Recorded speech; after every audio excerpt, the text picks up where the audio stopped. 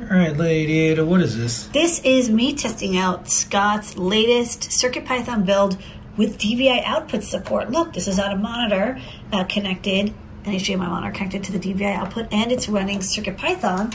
So I can run code. So for example, I've got this cool port of Turtle, which is, you know, like the logo for CircuitPython. Let's go. And then there's also, let me run the Sierpinski triangle demo. That one worked really well too. So I'll copy and paste. So you can now do graphics really easily, especially if you like CircuitPython, using display I/O, but to an HDMI monitor. It's pretty cool. I love triangles.